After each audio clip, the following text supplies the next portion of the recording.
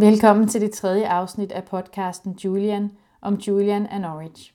Jeg hedder Louise Klinke Ørstrøm, og i afsnittet her besøger jeg musiker Michael Rahbek Andreasen, som har komponeret en række sange ud fra Julians tekster. Michael har lovet, at han vil spille en håndfuld af sangene for mig og for jer, og så skal vi tale om Julians tredje vision, hvor hun ser Gud i et punkt.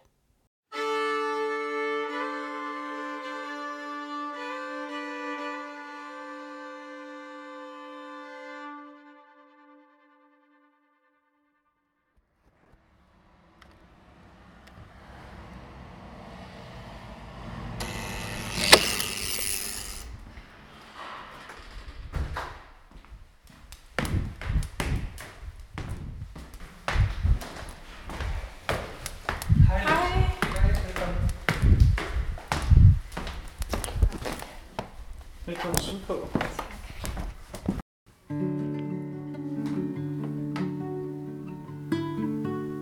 Kører den allerede? Okay. Nå, jeg tager lige den her også.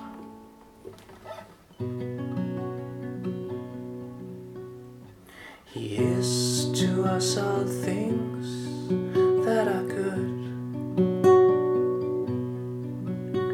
and comforting to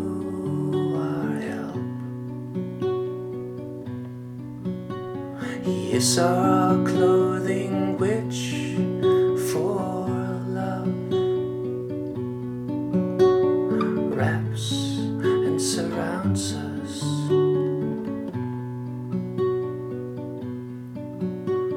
Helps us and enables us and hangs about us for tender love. That he may never leave us, that he may never leave us.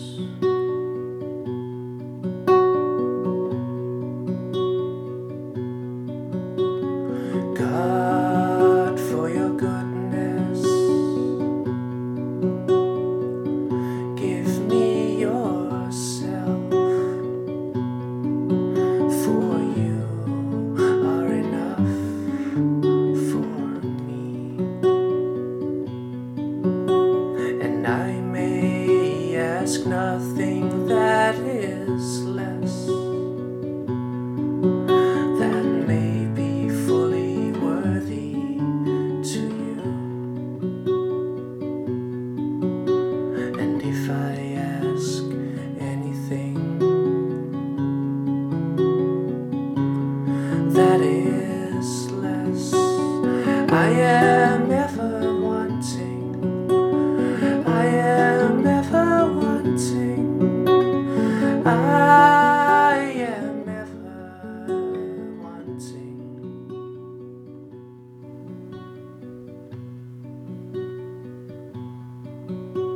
But only in you I have all.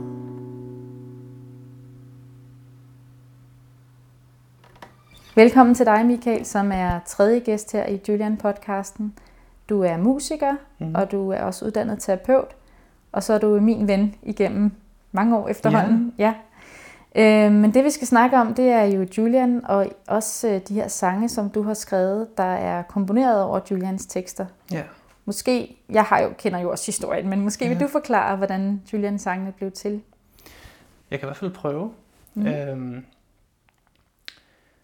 Det er vel efterhånden 10 år siden, jeg havde afsluttet mit tredje album, og var sådan lidt jeg ved ikke, om jeg var sådan i et kunstnerisk sådan dødvande, men jeg havde ikke rigtig nogen egentlig inspiration til, hvor jeg skulle bevæge mig hen derfra. Og skrev så en e-mail til dig, fordi jeg vidste, at du gik og nørdede lidt med forskellige gamle mystiske tekster,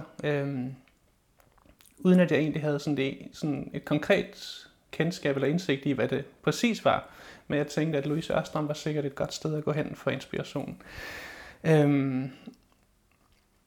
Og så tror jeg, der gik en uges tid, og så kom der en kuvert ind af min brevsprække, eller nede i min postkasse, med en bunke håndskrevne sider med lidt passager og fragmenter fra forskellige folk.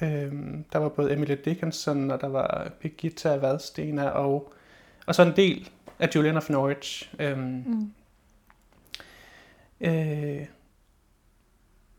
Og de røg lige første omgang lige ned i min skrivebordsskuffe. Og der lå de vel et par måneder, tror jeg. Og så kan jeg huske en aften, jeg sad faktisk i det rum, hvor vi sidder nu. Der stod et skrivebord herinde på det tidspunkt. Og jeg sad en aften og var helt uden planer, og tror også, jeg kedede mig lidt. Og så fandt jeg den kuvert frem igen. Og lagde de der stykker papir ud, og satte mig med min guitar, og begyndte egentlig bare sådan lidt legesygt, bare at pjatsynge hen over nogle af passagerne. Og af en eller anden grund, så særligt teksterne af Julian, det var som om de bare sådan sprang i øjnene på mig, og nærmest bad om at blive sat på melodi. Og jeg tror, at den aften der tror jeg, at jeg skrev måske 2 eller 3 af sangene. De dukkede nærmest bare sådan op. Og så i løbet af de næste par dage, så kom de sidste så. Og endte jo så med at blive sådan, ligesom sådan, fundamentet for det næste album, jeg lavede. Hvor der så var en god del Julian-tekster, og så lidt forskelligt andet på. Og særligt teksten til sangen, som endte med bare hed Suffer, blev sådan en ret voldsom oplevelse at skrive den, fordi ud af de måske efterhånden 100 sange, jeg har skrevet, så har jeg haft en oplevelse med 2 af sangene. Den ene er Suffer, den anden er en ældre sang. Men hvor jeg har sådan en mærkelig oplevelse med, at de nærmest bare er dukket op, og jeg har svært ved selv at tage rettigheder for dem, eller jeg har svært ved at sige, at det er mig, der har skrevet dem. Og når jeg sådan skulle koda-registrere sange og sådan noget, så har jeg haft det lidt mærkeligt med at gøre det med lige præcis Suffer og sådan en anden sang. Fordi at det var sådan en, og det lyder som noget vrøvl, men det var sådan en meget stærk følelse af, at det var sange, der bare sådan kom til mig, eller melodier, der kom til mig. Jeg kan huske, at jeg sad og tror, jeg spillede næsten en time træk, den lille Suffer-passage der, bare i cirkler, og sådan kæmpende med tårerne, der næsten trillede ned af kinderne på mig. Meget, meget, meget voldsom oplevelse. Og det ved jeg ikke helt, hvad jeg skal stille op med, det skal jeg måske ikke stille noget op med, men det var i hvert fald voldsomt og smukt. Så sådan blev de til oprindeligt, tror jeg. Lo, how I loved you. Are you well paid? That I suffered for you. If you are paid, I am paid.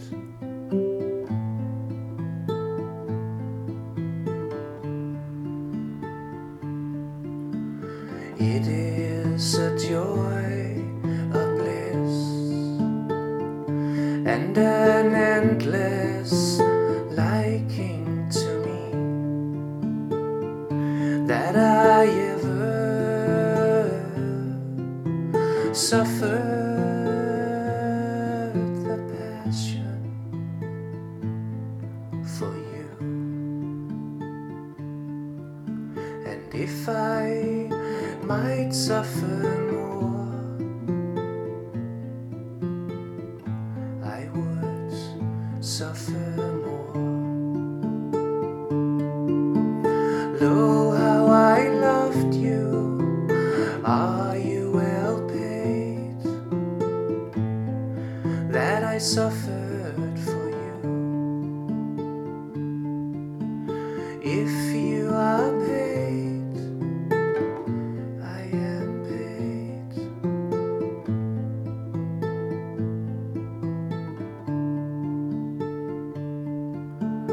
It is a joy, a bliss, and an endless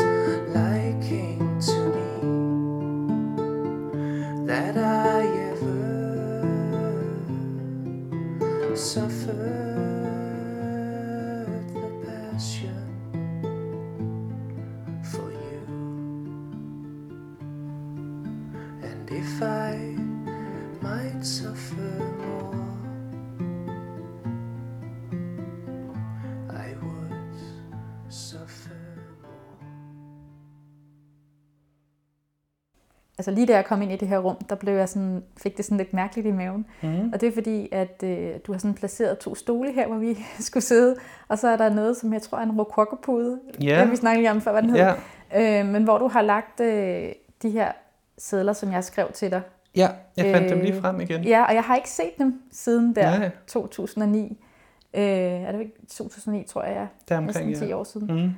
Og det er sådan, det ved jeg ikke, det rører også mig ret meget. Altså også fordi jeg var et helt andet sted i mit liv og sådan noget. Men også fordi jeg ikke vidste, det ville blive til sange. Ja, lige det var præcis, egentlig, ja. det var egentlig bare, altså på det tidspunkt, hvor jeg lige begyndte at oversætte Julians tekster, Ja. og havde lige skrevet speciale om kærlighedens åbenbaring, og var meget sådan optaget af hendes tekster. Så jeg tror egentlig bare, at jeg skrev dem, fordi det var det, der optog mig. Så på den måde har det også været en meget spændende proces for mig. Jeg har også opmuntret mig igennem det fortsatte arbejde med Julian, og da jeg tog til England og så videre. Og du har jo også været over og besøge mig og spille forskellige steder Et par i Norwich. gange, ja. Hvad tror du egentlig, det er ved Julians tekster, som gør det så nemt at sætte melodi til? Altså nu havde du den her nærmest mystiske oplevelse, det som, altså sådan, men også med de andre tekster, sådan, hvad er det ved sproget, tror du? Altså jeg kan i hvert fald huske, at jeg var på et tidspunkt der, hvor jeg selv lyttede til en del musik, eller i hvert fald noget musik, som ikke arbejdede så meget med sådan en typisk klassisk sangstruktur med vers og et omkvæd og så et vers og så måske et mellemstykke og så et omkvæd igen eller sådan. Men at det egentlig bare er en strimmel eller en passage af ord, som jo egentlig ikke er skrevet til at skulle være sange, men at det sådan på en eller anden måde, at det virker enormt appellerende på mig på det tidspunkt. Ligesom at prøve at lave sange ud af noget, der ikke havde en klassisk sangstruktur, men at det bare var sådan words of wisdom, eller et eller andet, der bare sådan blev sunget ud, i stedet for at læst op. Men så tror jeg, der er noget ved, altså der er jo et eller andet, og det kan jeg ikke sætte præcise ord på, og jeg er heller ikke særlig musikteoretisk anlagt, men det virker som, at der er sådan nærmest en rytme, eller en rytmisk kvalitet i hendes måde at skrive på, at det bare flyder godt, meget af det, eller i hvert fald de passager, du havde valgt at sende til mig på det tidspunkt.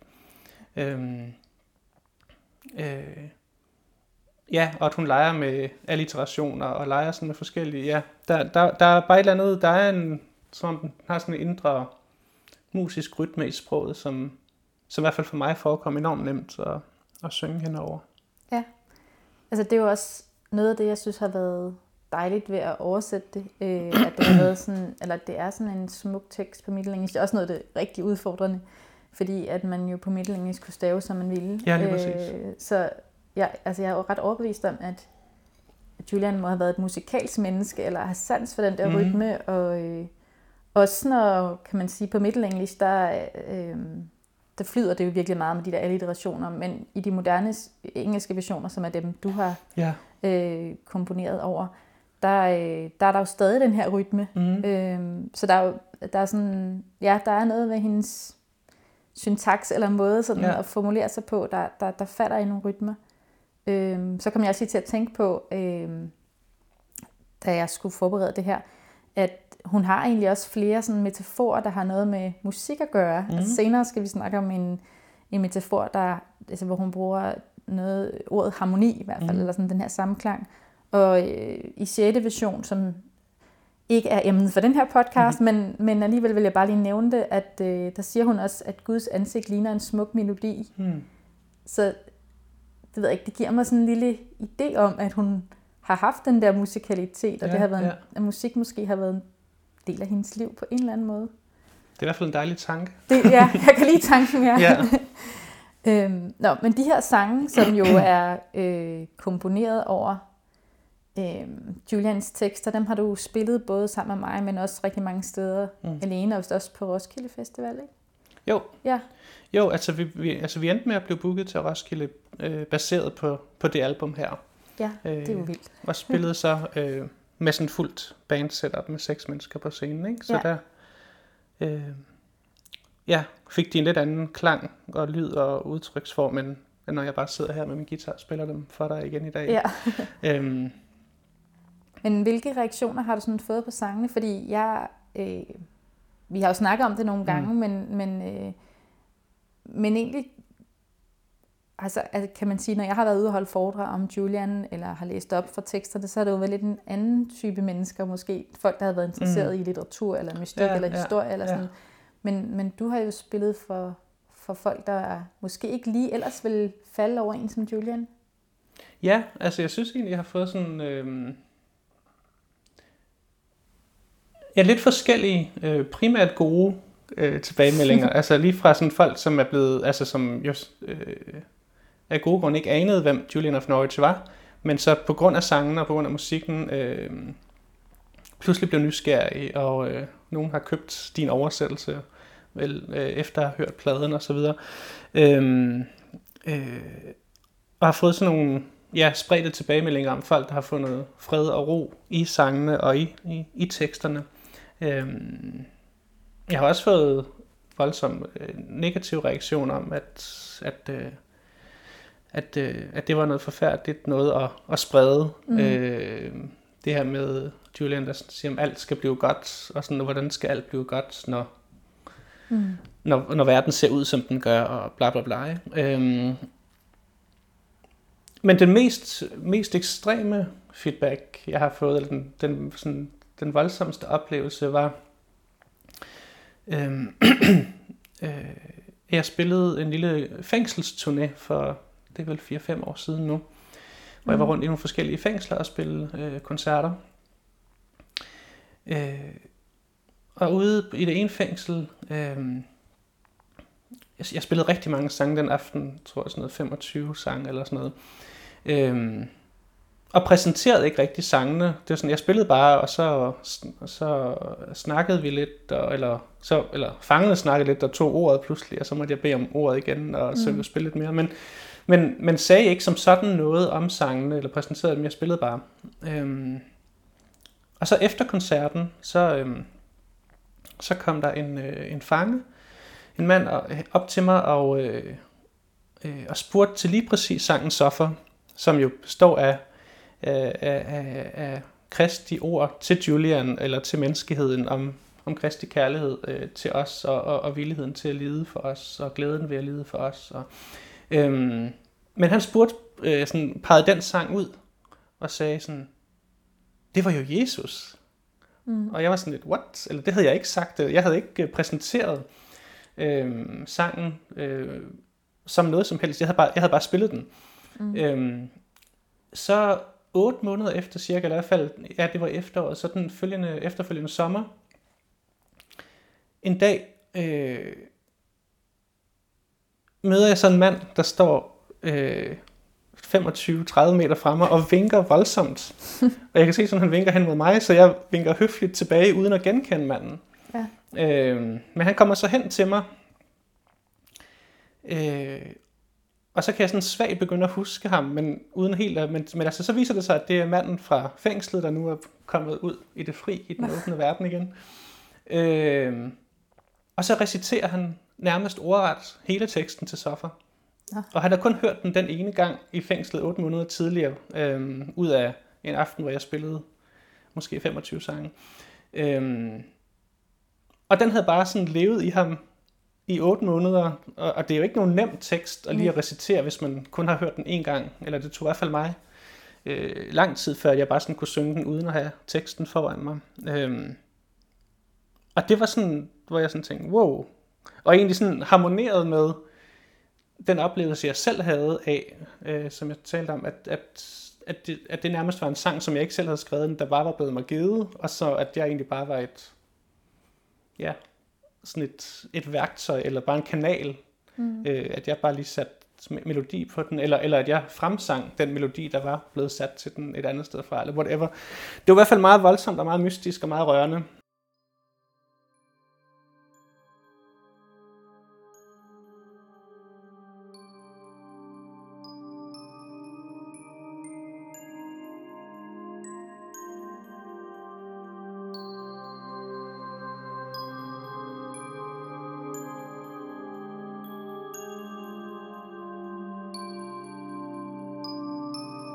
Der så jeg med min forstand Gud i et punkt, og jeg forstod, at han er i alle ting.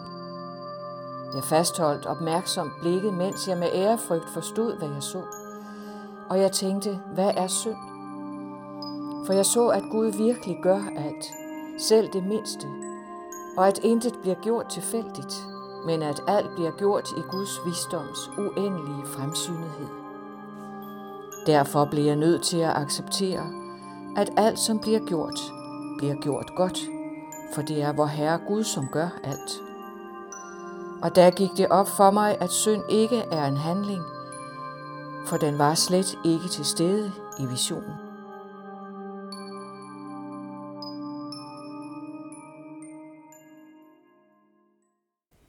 Vi skal jo også snakke om Julians tredje vision, som jeg har bedt om at læse. Og den starter med, at hun ser Gud i et punkt, og selv fortolker, at det må betyde, at sådan, Gud er i alle ting. Hvad tænker du umiddelbart sådan om den vision? Jeg kan vildt godt lide den, faktisk. Jeg kan godt lide det der billede af punktet. Altså, der er jo sådan alle mulige punkter, men for mig så er det, altså, så tror jeg, at det er, hvad man vil, er det matematisk, man vil kalde et forsvindingspunkt, jeg ser for mig. Sådan, hvor at hvordan er det sådan et forsvindingspunkt, hvor sådan alle, eller sådan ligesom sådan, altså når man for eksempel maler billeder, så er der sådan alle parallelle linjer, eller for at skabe dybde i et billede, så har du et eller andet forsvindingspunkt, som alting på en eller anden måde falder tilbage i, eller man kan også vente om at sige, at alting udspringer fra det punkt. Og det billede det giver vildt meget mening for mig, fordi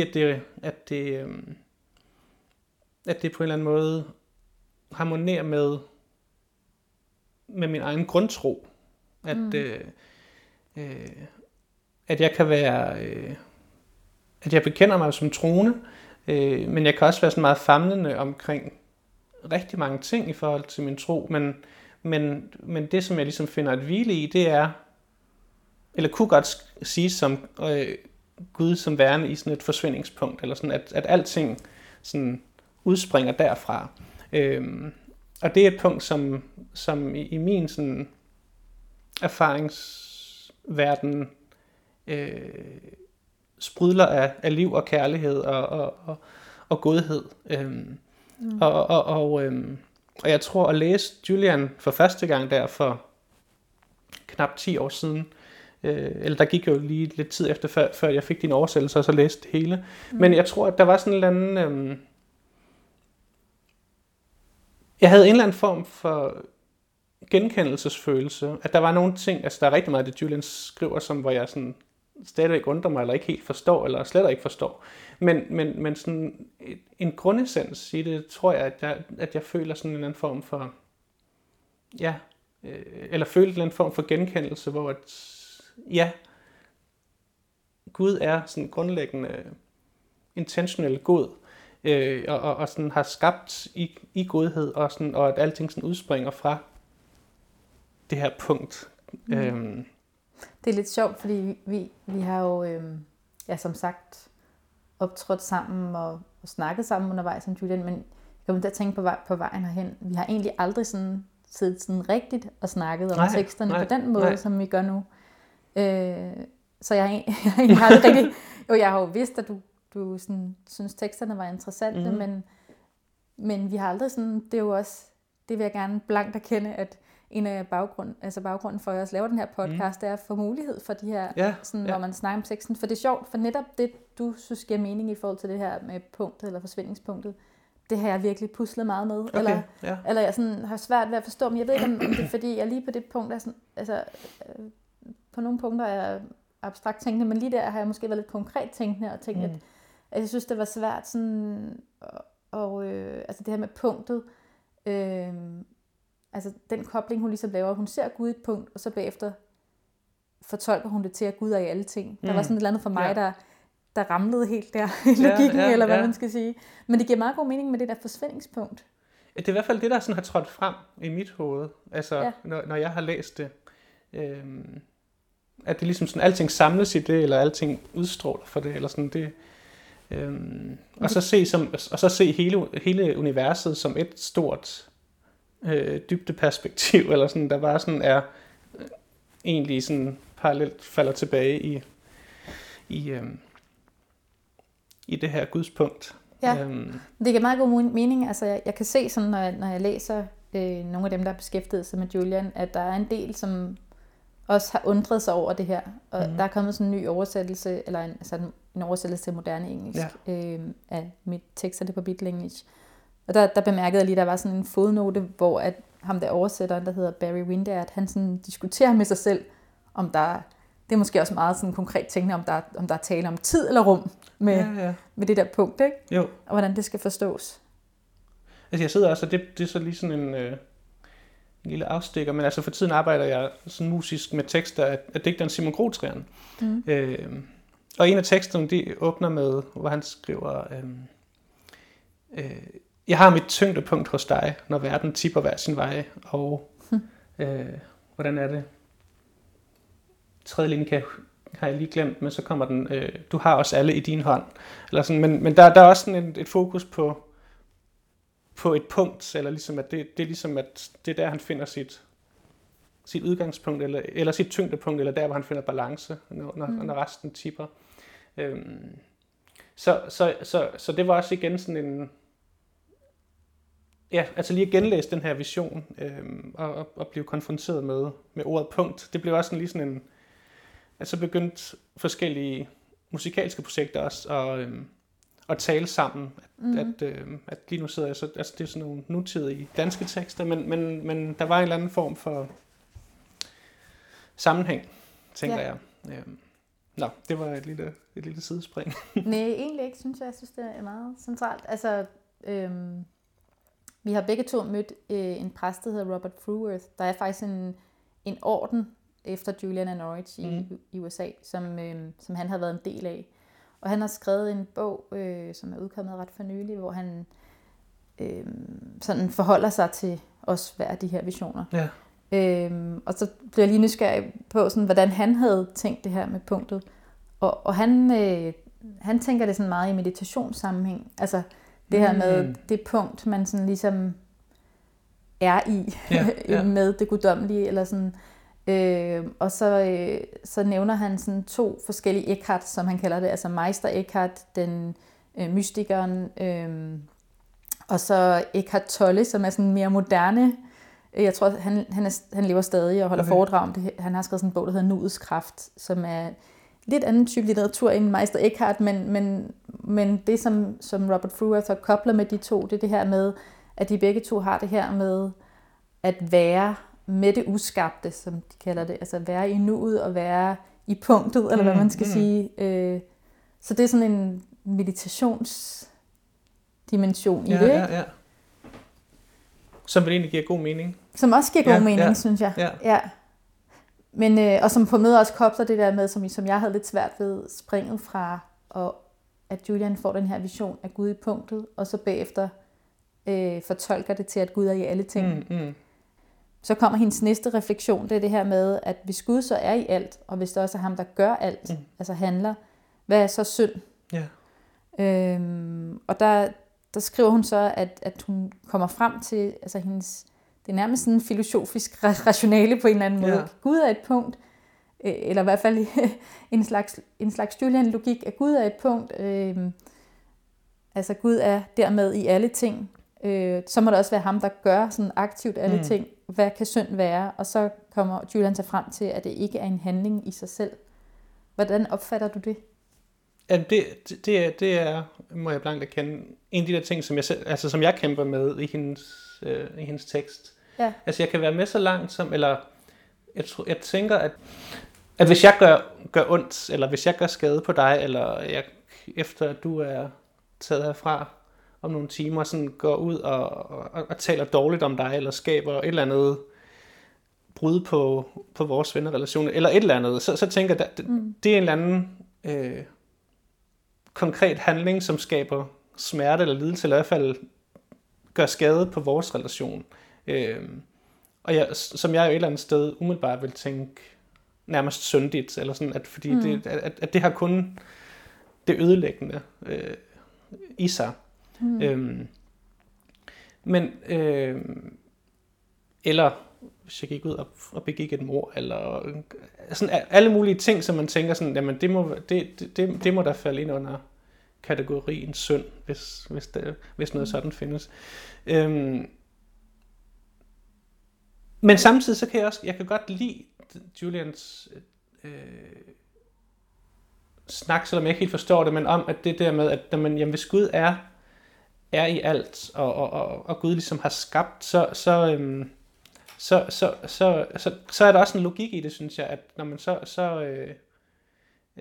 og hvis Gud er god, og hvis Gud er kærlig og fuldkommen og så videre, at så vil der også være sådan et logisk misforhold, hvis man så begyndte at tale om synden som noget konkret, eller sådan, fordi så vil, altså hvor skulle den være plads, altså hvor skulle der være plads til den, hvis Gud virkelig er i alt.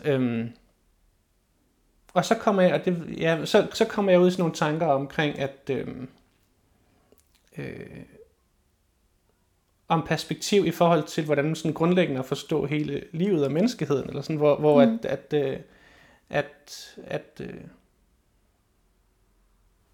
at hvis jeg forstår alt som at hvor at ligesom Gud er centrum for alt, så bliver sådan alt andet sådan lidt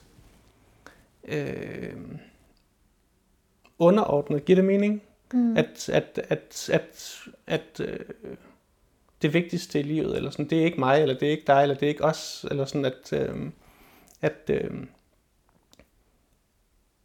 Men altså på en måde, så er det også sådan lidt, jeg tænker, det tror jeg, altså i hvert fald, altså, jeg har også svært ved at forstå det, men det er også noget med, hvordan ordene bliver brugt, altså fordi det der med handling, hvis man skal tage det sådan helt nøgternt, så er det jo, altså, der er jo mange handlinger, og der er handlinger, der er netop, som du siger, er synd, hvordan kan man sige, synd er ikke en handling, men jeg tænker, sådan som jeg forstår det, også i konteksten af hele teksten, det er, at hun ikke mener, at noget uden for Gud kan have positiv eksistens, hvis man skal sige det sådan.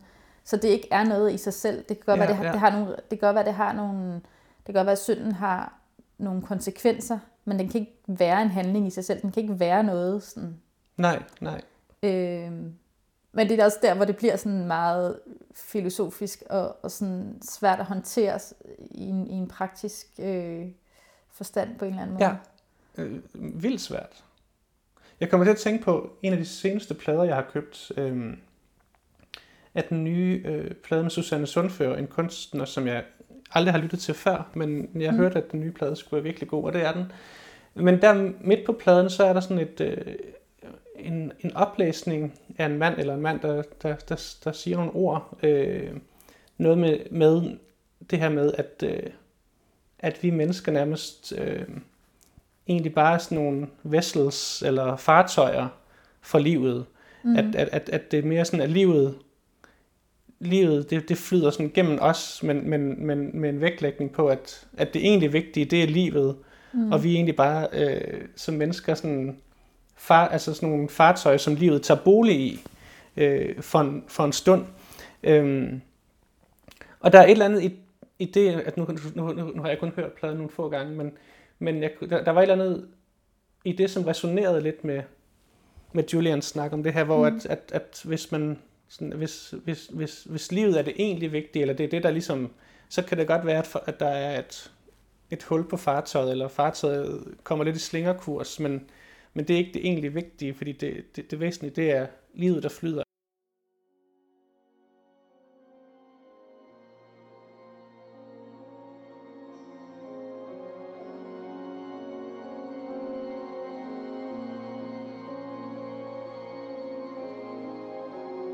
Og Gud viste mig alt dette på en herlig måde, som for at sige, se, jeg er Gud. Se, jeg er i alt. Se, jeg gør alt. Se, jeg har aldrig fjernet mine hænder fra mit skaberværk, og vil aldrig gøre det. Se, jeg fuldender alt det, som jeg har lagt til rette fra før tidernes morgen, med samme kraft, visdom og kærlighed, som jeg skabte det med. Hvordan kan noget da være forkert?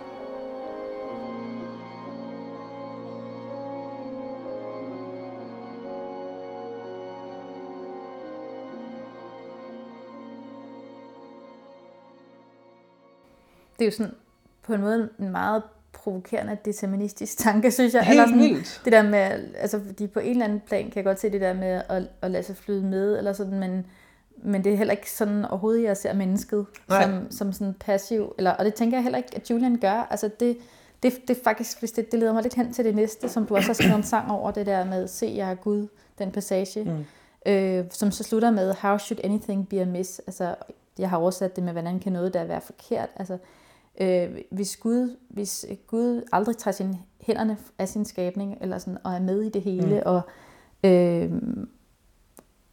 og det er ham, der skaber måske ligesom det billede, du havde der med, det er og vi bare er sådan nogle beholdere eller skibe, eller hvad vi er.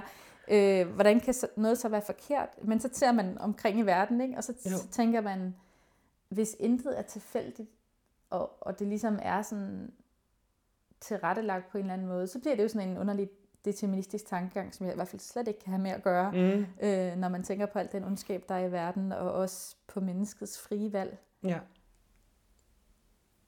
Ja, det er, og den der determinisme-tanke er også frygtelig.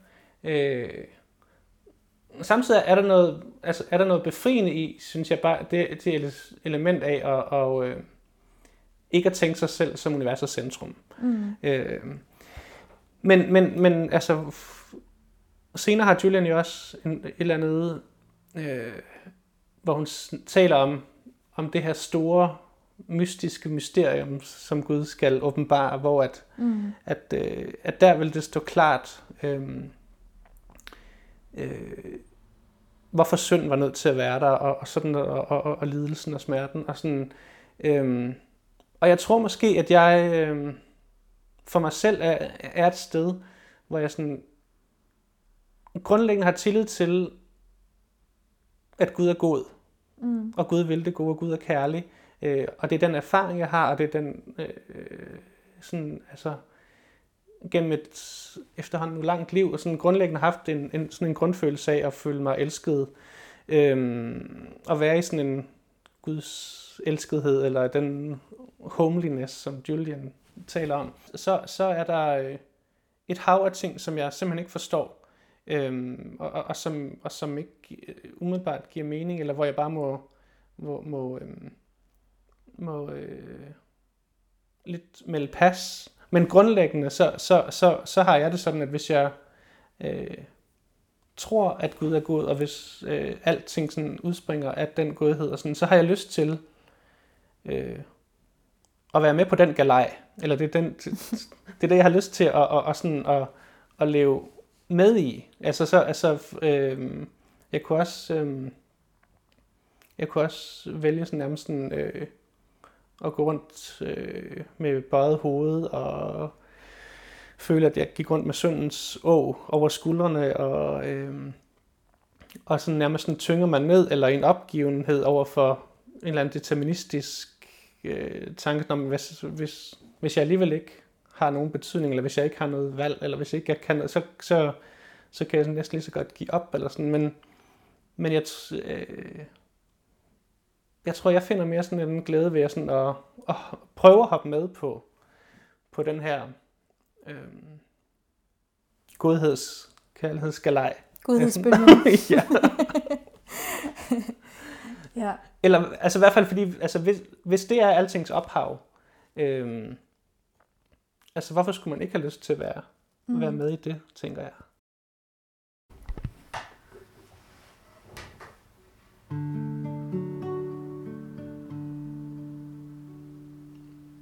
See, I am See, I am in all things. See, I do all things. See, I never lift my hands off my work, nor ever shall without end.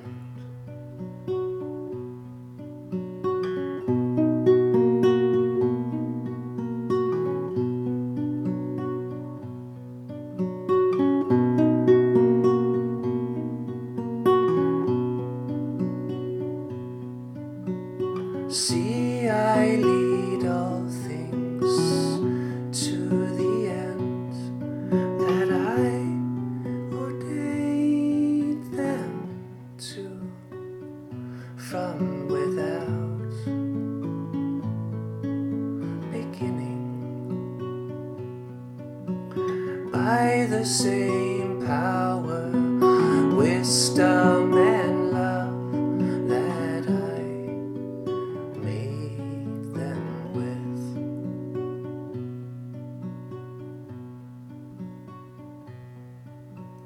How should then anything be amiss? Jeg tror også, at det er grunden til, at jeg kan holde Julian ud, fordi der er de her knaster, som jeg virkelig har svært ved at forstå, og det her deterministiske noget kan jeg ikke rigtig, jeg kan heller ikke rigtig få det til at passe sammen med, hvad hun ellers skriver. Men så lige det her spørgsmål omkring lidelsen i verden, og synden og sådan noget, det kommer hun tilbage til igen og igen, og længere hen i teksten og sådan noget, så det viser tydeligvis, at hun ikke er færdig med det, og hun er selv sådan, og det er nok den der hudløse ærlighed i forhold til sin egen tvivl og sådan noget, som jeg virkelig kan genkende, at det kan svinge så meget. Ja. Og så samtidig, som også du lidt var inde på, så den her, måske indimellem at give sig selv lidt pause fra at analysere og dømme, eller sådan, jeg kunne ret godt lide Robert Fruworth, han skrev i sit afsnit om, ham jeg nævnte tidligere, om The Two Eckharts, altså Meister Eckhart og Eckhart Tolle, at han lød sig inspirere af lige netop den her vision og af de her to Eckharts til at være i det her punkt, eller i den her meditation, og forsøge at være sådan i det ordløse og det uskabte, uden at prøve at analysere, hvad der var galt, eller hvad der sådan skulle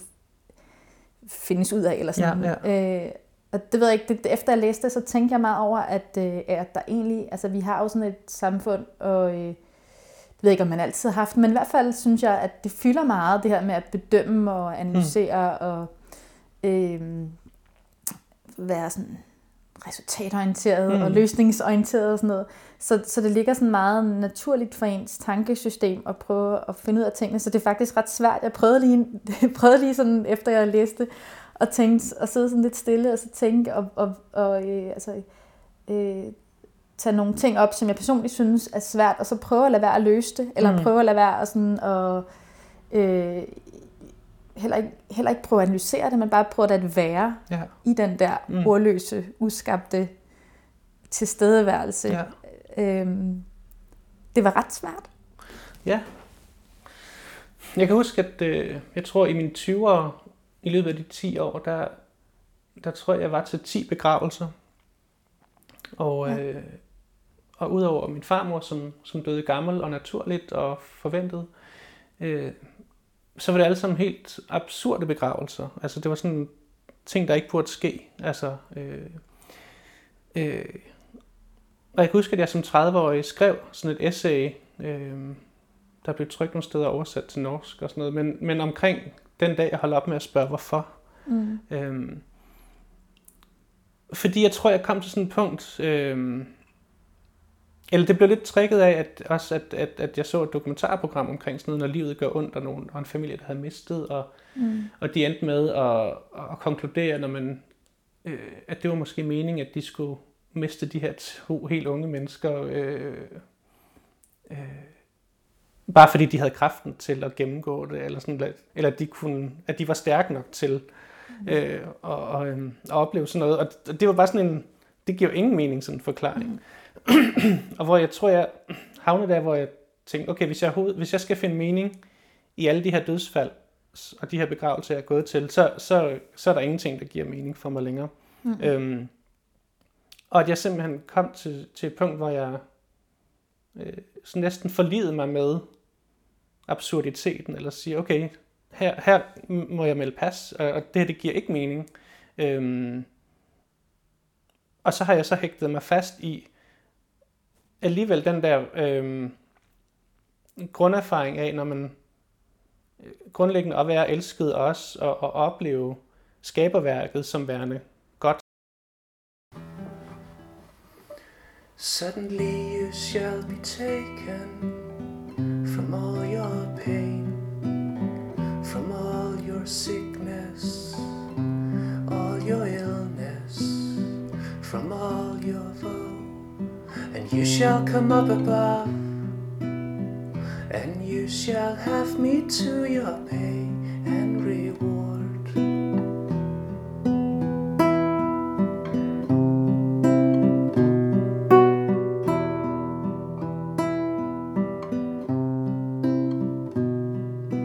You shall be filled with joy and with bliss. You shall never more have any manner of pain, neither any manner of sickness, no manner of misliking, nor any wanting of will, but ever in joy and bliss without end.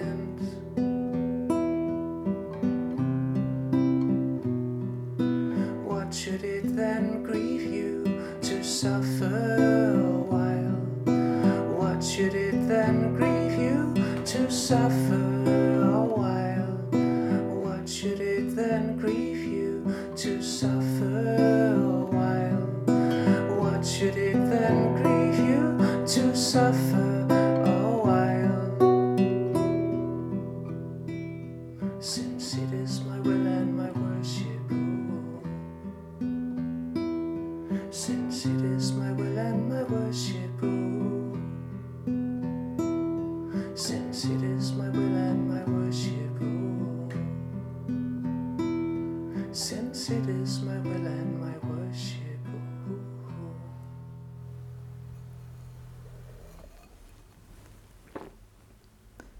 Så jeg tænker også, at når vi snakker om det her med at sådan leve med det der hvorfor, eller ligesom få ro med det på en eller anden måde, så har jeg det sådan, det var derfor jeg lige blev lidt stille, for jeg skulle tænke, at altså på den ene side, så kan jeg også mærke, at det er udfordrende og godt at være i det der ordløse, og lade være at prøve hele tiden at finde svar. På den anden side, så er jeg sådan, tror jeg er rigtig bange for sådan en, at falde i sådan en, så ligesom pas ind i det billede, som jeg synes, nogen har af folk, der tror. Hvor man ligesom bare smækker alle, eller sådan, lægger alle spørgsmål ned i en kasse, og dermed også ens hjernekapacitet på en måde lukker for den, og sætter den på en hylde. Ikke? Og jeg tror heller ikke, man kan heller ikke lade være med at stille de der spørgsmål. Nej. Så det er sådan en eller anden balance på en eller anden måde, ikke? Jo, altså det giver jo, altså jeg forstår jo godt, at man vil gerne vil spørge hvorfor, og jeg gør det jo også selv. Jeg lever ikke op til min beslutning om at stoppe med at spørge hvorfor, men i hvert fald at komme til sådan et punkt, hvor at i hvert fald i en eller anden grad at finde ro i, at okay, der er ting, som går ud over. Altså, eller hvor jeg ikke tror på, at det giver mening at finde, altså at finde et svar, som er tilfredsstillende. Ja. Altså jeg vil ikke acceptere, for eksempel, der var det her program, jeg så på tv dengang. Det var en forælder og et barn, der havde mistet sin ægtefælle, og det andet barn, eller søsteren, broren, jeg kan ikke huske, hvem der var tilbage. Men at hvis deres bedste svar skulle være, når det her skete måske, fordi de var psykisk stærke nok til at gennemleve sådan et tab. Og hvis det skulle være det bedste svar, man kunne komme op med, så vil jeg hellere leve med absurditeten. Ja, og sige, okay, det her det giver simpelthen ingen mening. Og det tænker jeg også, der er meget, der er meningsløst, hvor der bare skal være et punktum bagefter. Ja.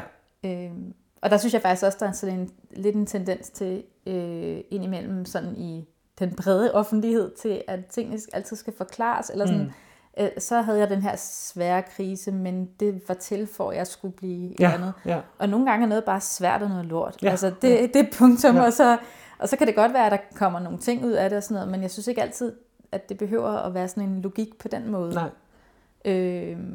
Og det vil jeg også, altså, og det synes jeg egentlig heller ikke er kristendommens budskab, at der netop skal være sådan en mening med alt, og det er også derfor, jeg tror, jeg havde det lidt svært med den her umiddelbare determinisme, der kunne ligge i det her, at Julian skriver. Ja. Så har jeg også spurgt dig, om du ikke vil læse noget meget længere fremme i teksten i kapitel 63. Og det er jo fordi, at Julian, hun har de her visioner, som hun beskriver i starten af sin lange tekst. Og så til sidst, så har hun en hel masse kapitler, som egentlig ikke er visioner i sig selv, men hvor hun bare udfolder det, hun, tænker jeg, har mediteret over i alle de år, hvor hun boede i cellen. Og noget af det passer så meget godt med de her visioner selvfølgelig. Og en af dem, det er en passage, som jeg tænkte i forbindelse med den her vision 3. Det er noget, hvor der står noget om, at Julian taler om nåden og naturen, og det ligesom er i harmoni med hinanden, altså sådan en samklang.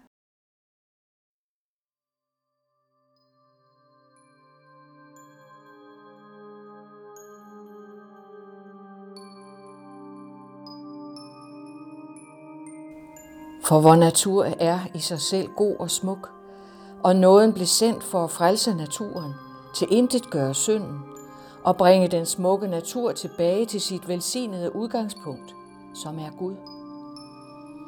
Nåden gør vor natur endnu mere erhverdig og herlig, og Gud og hans hellige ser på den, og det er tydeligt for dem, at vor natur har været igennem prøvelsens ild og er fundet fejlfri. Således er naturen og nåden i harmoni med hinanden, for nåden er Gud, og naturen er Gud.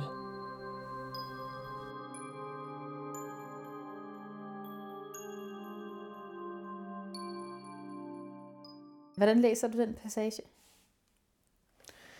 Jeg tror, jeg læser den... altså grundlæggende, når jeg tænker noget, så tænker jeg et element af genoprettelse. At,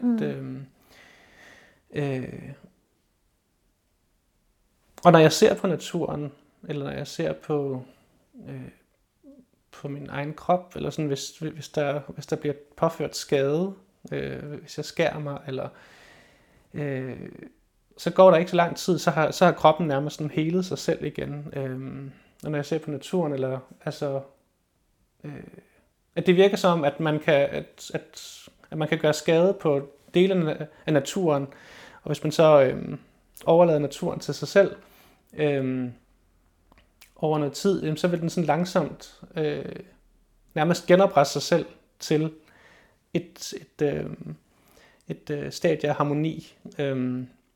Altså, så det virker som om, at der er et eller andet i hele det her skaberværk, som besidder en eller anden form for noget i genoprettende kraft nærmest. At det er som om, at skaberværket sådan, søger mod heling.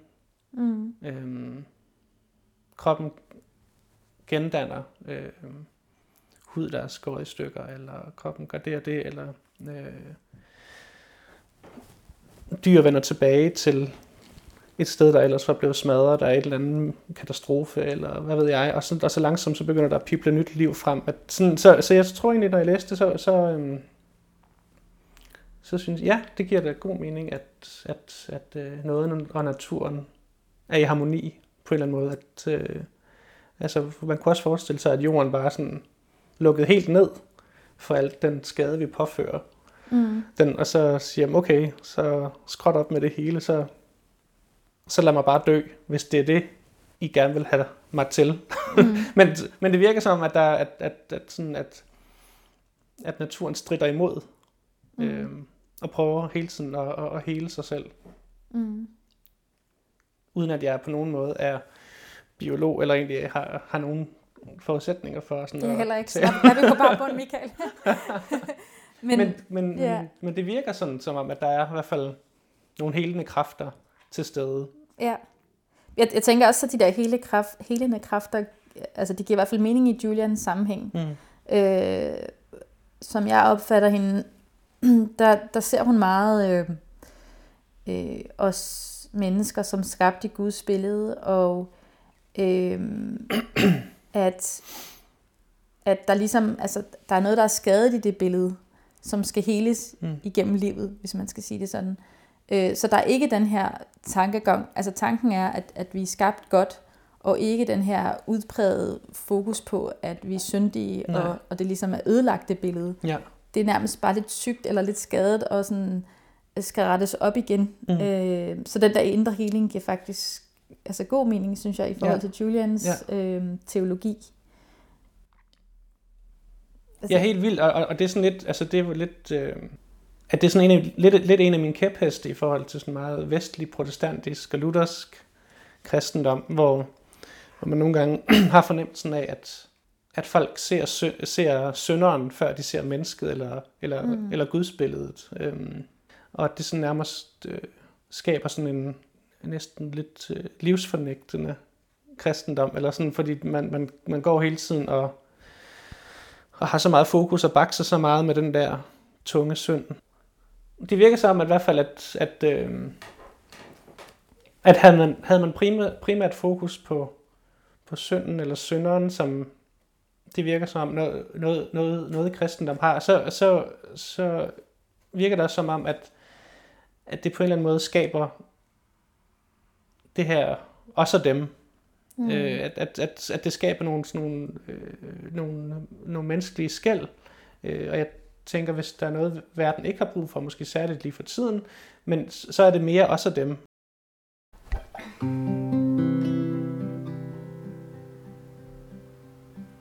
For as the body is clad in clothes and flesh, and the heart in the breast, so we be soul and body clad and clothed in the goodness of God.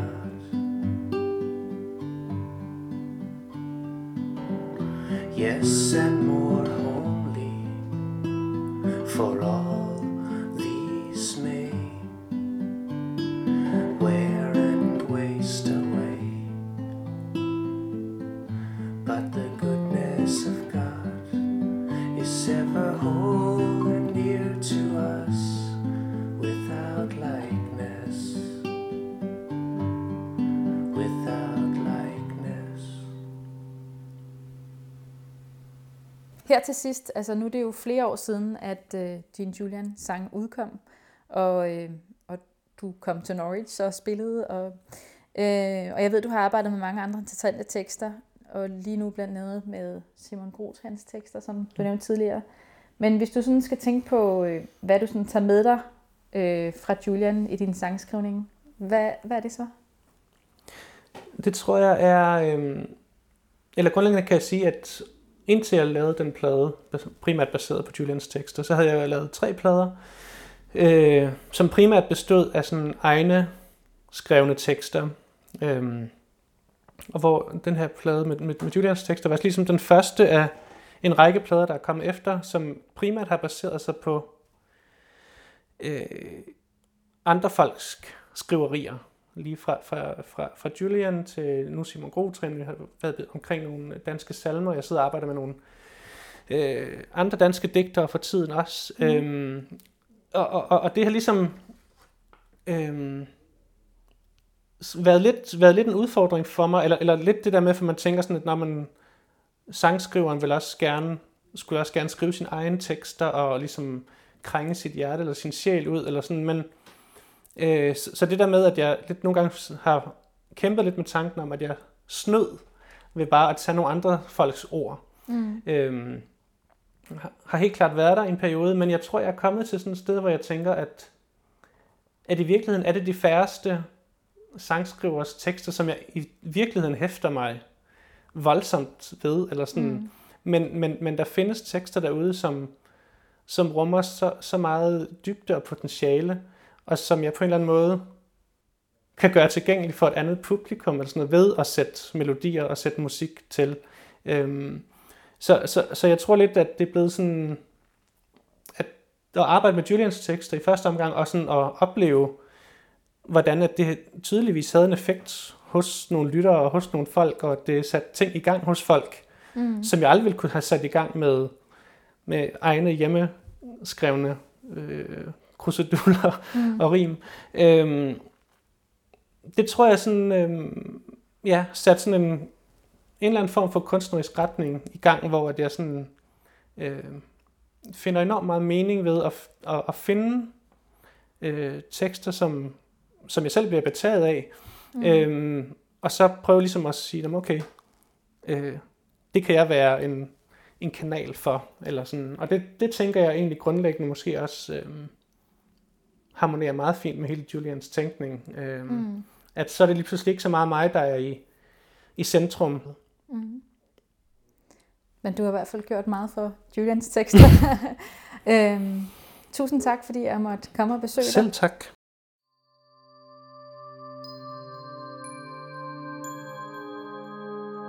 Også mange tak til dig, der lyttede med. Det album, Michael Rahbek Andreasen og jeg snakkede om, hedder The Winds and Waves Still Know His Voice, og man kan følge Michael og musikkollektivet Kloster på Facebook-siden Kloster. Podcasten Julian er produceret af mig, Louise Klinge Ørstrøm, og selvom jeg ikke ved, om alt det med likes og stjerner ligefrem vil være i Julians ånd, bliver jeg glad, hvis du vil anmelde podcasten i din podcast-app, fordi det betyder, at flere vil opdage, at den findes. Har du forslag eller kommentarer til podcasten, er du også velkommen til at skrive til mig. Det kan du gøre via podcastens Facebook-side Julian Podcast, eller på e-mailen julianpodcasten@gmail.com. Tak til Kirsten Grønbæk, som læste op fra Julians tekster. Tak til Michael for musikken. Vi høres ved.